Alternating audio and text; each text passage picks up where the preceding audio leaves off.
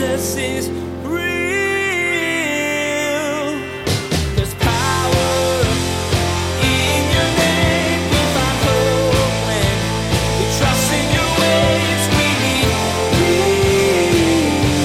And Jesus is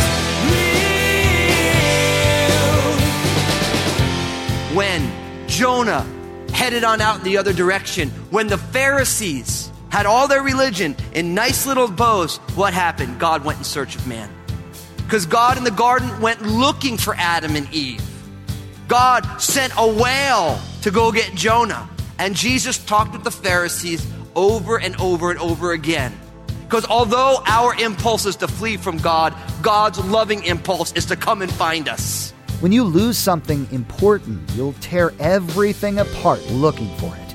Today, Pastor Daniel shares that God will always look for you. Though it's human instinct to run away from God, His divine impulse is to come after you. Adam and Eve, Noah, and the Pharisees are all examples of this. Pastor Daniel explains that God won't give up on you because He loves you so much. You're precious to Him, and He doesn't want to let you go. Now, here's Pastor Daniel in the book of Psalms, chapter 139, as he continues his message, Come As You Are. Jesus is real. Where can I go from your spirit? Or where can I flee from your presence? If I ascend into heaven, you are there. If I make my bed in hell, behold, you are there. If I take the wings of the morning and dwell in the uttermost parts of the sea, even there your hand shall lead me and your right hand shall hold me. If I say, surely the darkness shall fall on me, even the night shall be light about me. Indeed, the darkness shall not hide from you, but the night shines as the day, and the darkness and the light are both alike to you. Not only does God know everything about you, but God is always there no matter where you are. God is always there, no matter where you are. Now, this is powerful. Now, this whole discussion's about, they would say this is God's omnipresence, that God is always everywhere there. But it begins with these two questions. In verse 7, where can I go from your spirit, and where can I flee from your presence? Now, friend, brother, sister, the human impulse is to flee from God. The human impulse is to flee from God. You might say, well, how do you know? Well, think about Adam and Eve, right?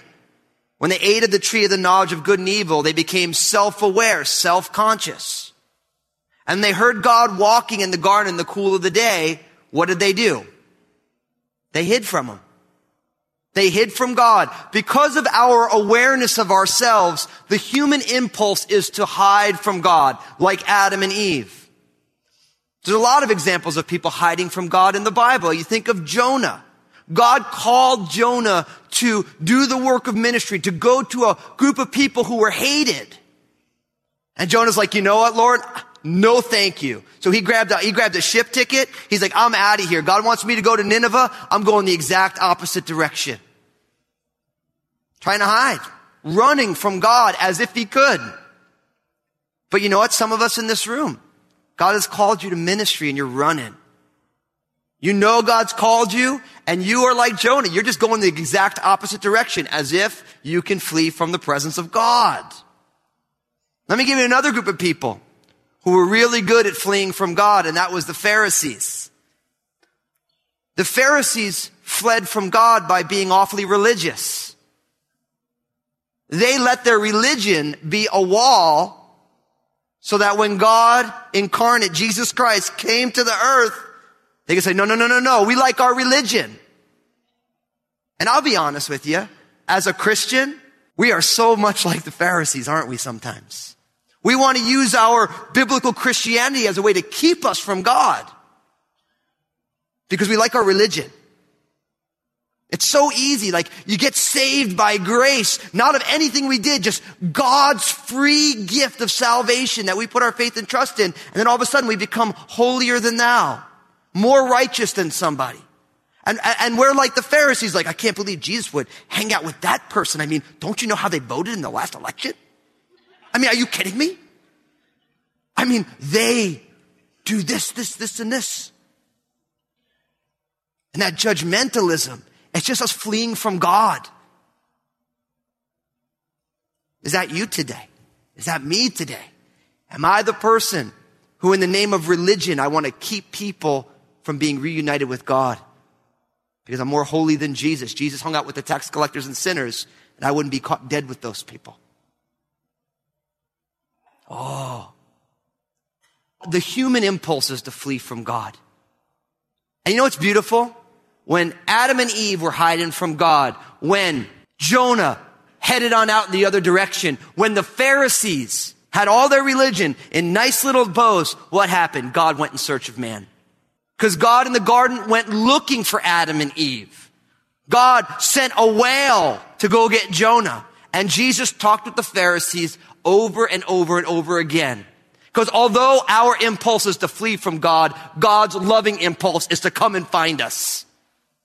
And if you're here today and you've got a personal relationship with God through Jesus Christ, it's because God came to find you and He used a person. He used someone to love on you, to encourage you, to talk to you. If you're here today and maybe you've never put your faith and trust in Jesus, the reason you're here today is because somebody loves you enough to say, come on, come with me. And what's beautiful is nobody judges you for running from God because we all know how to do it really well. We're all in it together. Our human impulse is to run from God, and God's divine impulse is to come and get us. And that's what the gospel of Jesus Christ is all about, brothers and sisters.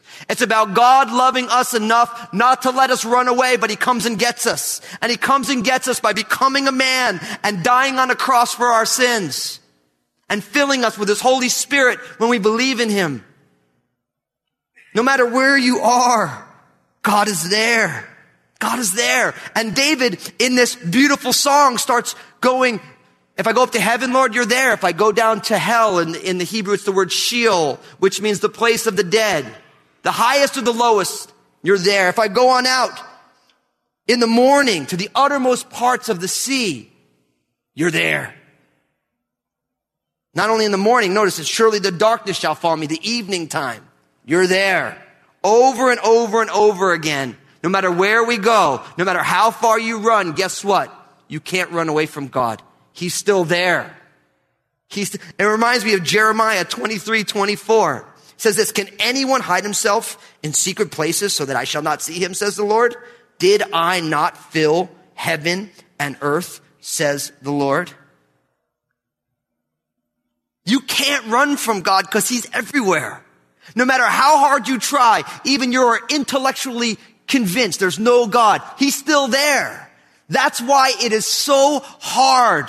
It's so hard to live a life of rebellion, because at every single turn, everything reminds you that He knows everything about you and He's there. Every time you breathe in, with every inhale and exhale, the reality of God exists. Why? Because you didn't create the oxygen.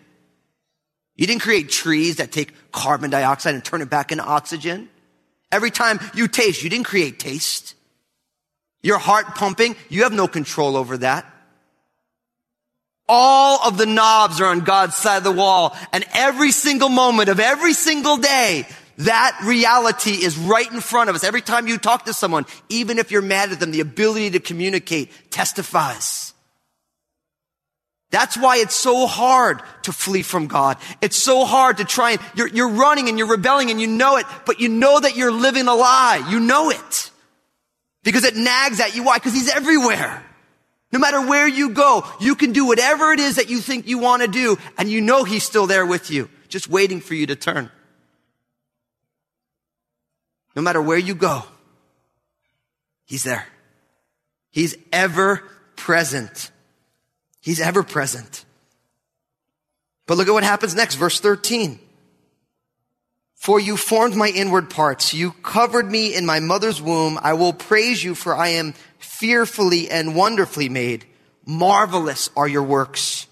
And that my soul knows very well. My frame is not hidden from you when I was made in secret and skillfully wrought in the lowest parts of the earth. Your eyes saw my substance, being yet unformed, and in your book they all were written, the days fashioned for me, when as yet there were none of them. Not only does God know everything about you, not only, no matter where you go, is God there, but God did a wonderful job of creating you. That's what these verses teach us, that God did a wonderful job of creating you. God is the creator. Even our Constitution says that. Even though they believe in the separation of church and state, you couldn't have a state-sponsored religion, but it says we hold these truths to be self-evident.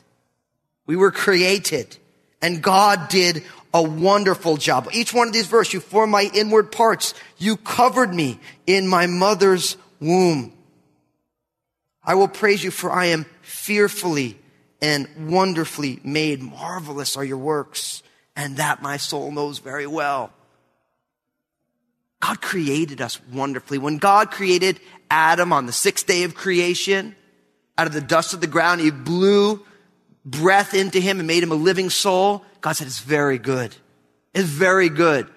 No matter what you think about yourself, no matter what your parents told you were, I'm here to tell you that God created you and he did a darn good job of doing it.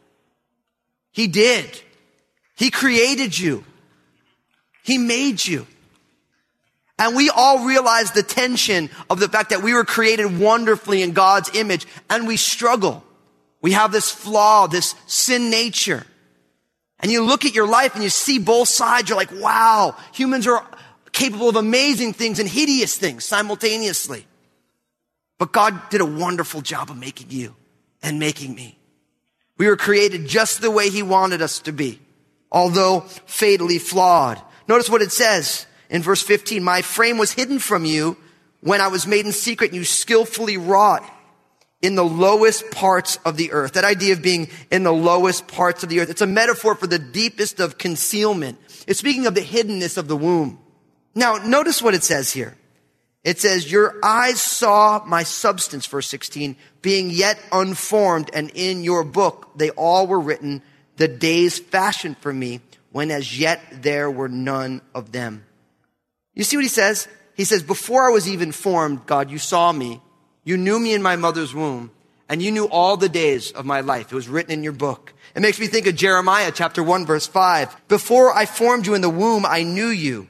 God speaking to Jeremiah, and before you were born, I consecrated you. I have appointed you a prophet to the nations.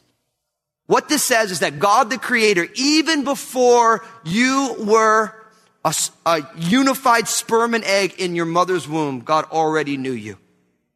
And this is why the people of God have always valued life. Always. Now, I need to spend a little time with you, and I need to talk with you about a very hot button issue in our culture, and that is the issue of abortion. Now, before I start, let me say this. This is a highly charged political issue. And what that means is that when it's a political issue, it means it's all about, for the politicians, getting elected or not getting elected, showing you who's to blame and why they're better. I want to remove the discussion from politics, and I want to leave it in the Bible. Okay? Because in our political discussion, if you are pro-life, it means that you hate women. That's the way it's characterized. If you believe in life, then you are misogynistic. And I would say that to say that if you value life and that makes you misogynistic, that's like saying, I am against the Holocaust, but now you're anti-Semitic. It's not logical. It's not logical. See, God values life because he created life. And God calls all of his people to value the things that he values.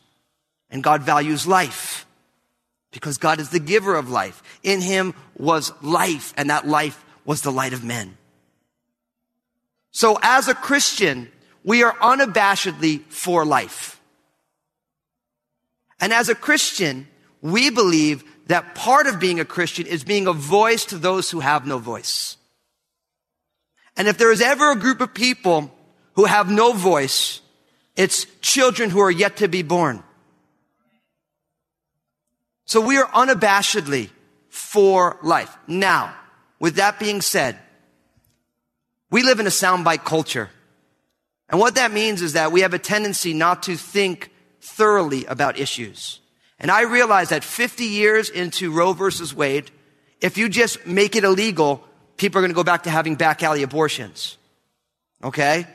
So in our pro-life stance, we also realize that we need to find a more excellent way. Because the last thing we want is for women whose hearts haven't changed, who are aborting children, to be hurt in back alleys. So we don't want to be soundbite-ish. We don't want to be Twitterverse-ish about how we view these things. But at the same time, we need to think biblically and not culturally. We need to think biblically and not culturally. God loves life. Jesus died that we may have life. Before David was even in his mother's womb, God knew him. Do you realize that 50 years into legalized murder, we could have aborted the person who was going to cure AIDS, cure cancer, created the most beautiful pieces of music, been someone just so kind and humble that every person they met, their life was lifted because of it. So if you're in here today, and I realize there's some of you guys are just staunchly pro-life. My only hope for you is that if somebody isn't, you love them still. And you reason with them from a place of love and not judgment. Because a new law will not make a person righteous. A new heart makes a person righteous. Come out on Wednesday night, we're studying. The children of Israel had the most righteous law in history. And they were all wrong. Because God's changing hearts. Now, if you're in here today and you've put your faith and trust in Jesus, and you're struggling, you're like, look, I believe in Jesus. I don't know about that whole pro-life thing. You just need to ask, say, God, what is your view on these things? Listen, you guys know I didn't grow up in a religious home, in a Christian home, and so I got saved, and I went to battle with the Lord about homosexuality, abortion. I mean, I was raised totally different. And finally I got to the point like, Lord, not what I want, but what you want. You need to explain this to me in a way that I can understand. So you need to ask, why am I struggling with this teaching? If you're in here today, you've never put your faith and trust in Jesus, and you're hearing me and you think that I am misogynistic, and of course, a man telling women what to do with their own bodies, right? If you're in here today, I don't think that you're crazy for asking that question, because I've asked that many times myself. But what I would ask you is it really hateful of women to love life? Is that really a logical, quote unquote, way to deal with it? To say you hate women because you actually love women enough to want them to be born? God loves life. Before a child was conceived in a womb by whatever means, God knows that child. Now, if you're in here today and you've made mistakes in your past, I'm here to tell you that no matter what you've done, no matter how horrific it is, if you put your faith and trust in Jesus, you are forgiven. There is no condemnation for those who are in Christ Jesus, no matter what you have ever done, no matter how many abortions you've had, no matter how many people you've stolen from, no matter all the awful things in your life. If you are here today and you say, Lord, I am sorry for what I've done. I receive your grace. I want to be set free from what I have done. Then the Bible says that you are freed indeed. That's the gospel. You could have been a mass murderer. You could have been the most horrific person who's ever lived. If you come to Christ today, then you are forgiven. God separates it all from us. And guess what? Everybody in this room's got stuff. Some of us are those Pharisees, just judgmental of everyone, looking down on everyone. I can't believe they're that way. Yeah, they need Jesus as much as the person who's gone out and done horrible things, ripped everybody off. We are all in this together, all broken, in need of a Savior. And if you're here today and you've made mistakes, listen, let Jesus wrap you up in his arms. He died for this reason. This is why. So just come to him. Don't even be ashamed. Come just as you are, all conflicted, all beside yourself. Just come to him. Just let him wrap you up and forgive you, because he has done that. That is the Christian gospel. Because God knows everything about you. No matter where you've been, God was there. And God made you wonderfully. He did a wonderful job of creating you. Now, not only that, look at verse 17. How precious also are your thoughts to me, O God. How great is the sum of them. If I should count them, they would be more in number than the sand. When I awake, I am still with you. This teaches us that God thinks about you more than you can fathom. God thinks about you more than you can fathom. This is beautiful. The God who knows everything, who's everywhere, who in all power created you, he thinks about you all the time. This idea of the thoughts are more than the sand.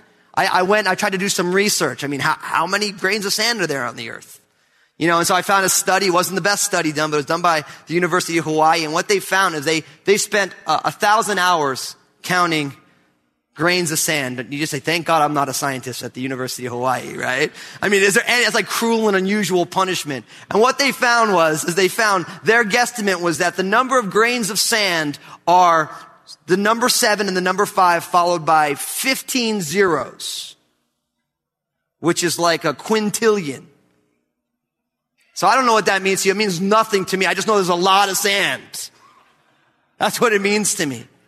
And that's what's amazing about God, is that God knows we're all messed up, but he created us wonderfully. He knows everything about us. He's always where we are. And his thoughts about us are innumerable, immeasurable, beyond comprehension, unfathomable. That's how much God thinks about you, because he loves you. Because we think about the things we love, don't we? We think about it. Like, I like food. You guys know this. You follow me on Facebook, there's always a picture of some sort of food. You know, like, ooh, yeah, you know. For me, like, food is like a kid for me. It's like, ooh, look at that. It's so cute. And it's amazing. I wake up in the morning, I say, breakfast. You know, and then it's like mid-morning, I'm like, snack. You know, and then it's bad because you guys are all a part of this with me now. I have people that walk up to me. I got handed hot sauce this morning. You know, I didn't take any before I got up here, though. You know what I mean? But it's like, people are like, here's some hot sauce. Here's some cannolis. We think about what we love, and God thinks about you because he loves you. Jesus is real. We are so glad you joined us as we continued in this series linking Psalms to popular songs. Today, Pastor Daniel reminded you that your human impulse is to run from God, but God's divine instinct is to come and get you. You learn that God loves you so much that he'll always come after you. He won't let you run away. This is the good news of the gospel, that Jesus came to rescue you when he died on the cross in your place. He came to get you and gave you a way to be close to him forever. Hey everybody, Pastor Daniel here. Thanks for joining me on Jesus is Real Radio. I realize that not all of you who listen are followers of Jesus. But I actually believe that there are many of you right now, as you've been listening, you're saying, I want to put my faith and trust in Jesus. I want his death and resurrection to be applied to my life. And if that's you, I want you to pray this prayer with me, which is just saying thank you to Jesus for saving you. Let's go ahead. Repeat this prayer after me. Say, Jesus, I give you my life. Thank you for saving me.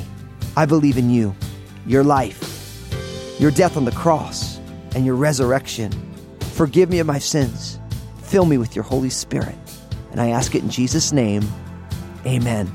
If you just prayed that prayer, I'm so stoked for you. And I want to get some more resources into your hands to help you continue this journey. So pull out your mobile phone, text the word SAVED, S-A-V-E-D, to 51400, 51400, and we'll get some resources into your hands. Now don't go anywhere. Some folks from my team want to share some amazing things with you. Thanks, Daniel. Again, if you just prayed that prayer with Pastor Daniel, take out your cell phone and text the word SAVED, S-A-V-E-D, to 51400. We'd love to get some resources into your hands, and the Crossroads team wants to connect with you. Next time on Jesus is Real Radio, Pastor Daniel will continue exploring Psalm 139. You'll learn that God thinks about you all the time. In fact, his thoughts about you are more numerous than the grains of sand on the beach. It's hard to even imagine how much that would be. Pastor Daniel will share that God thinks about you so much because he loves you. You've been listening to Jesus is Real Radio with Pastor Daniel Fusco of Crossroads Community Church. Pastor Daniel will continue teaching through his series called The Top 10. Until then, may God bless.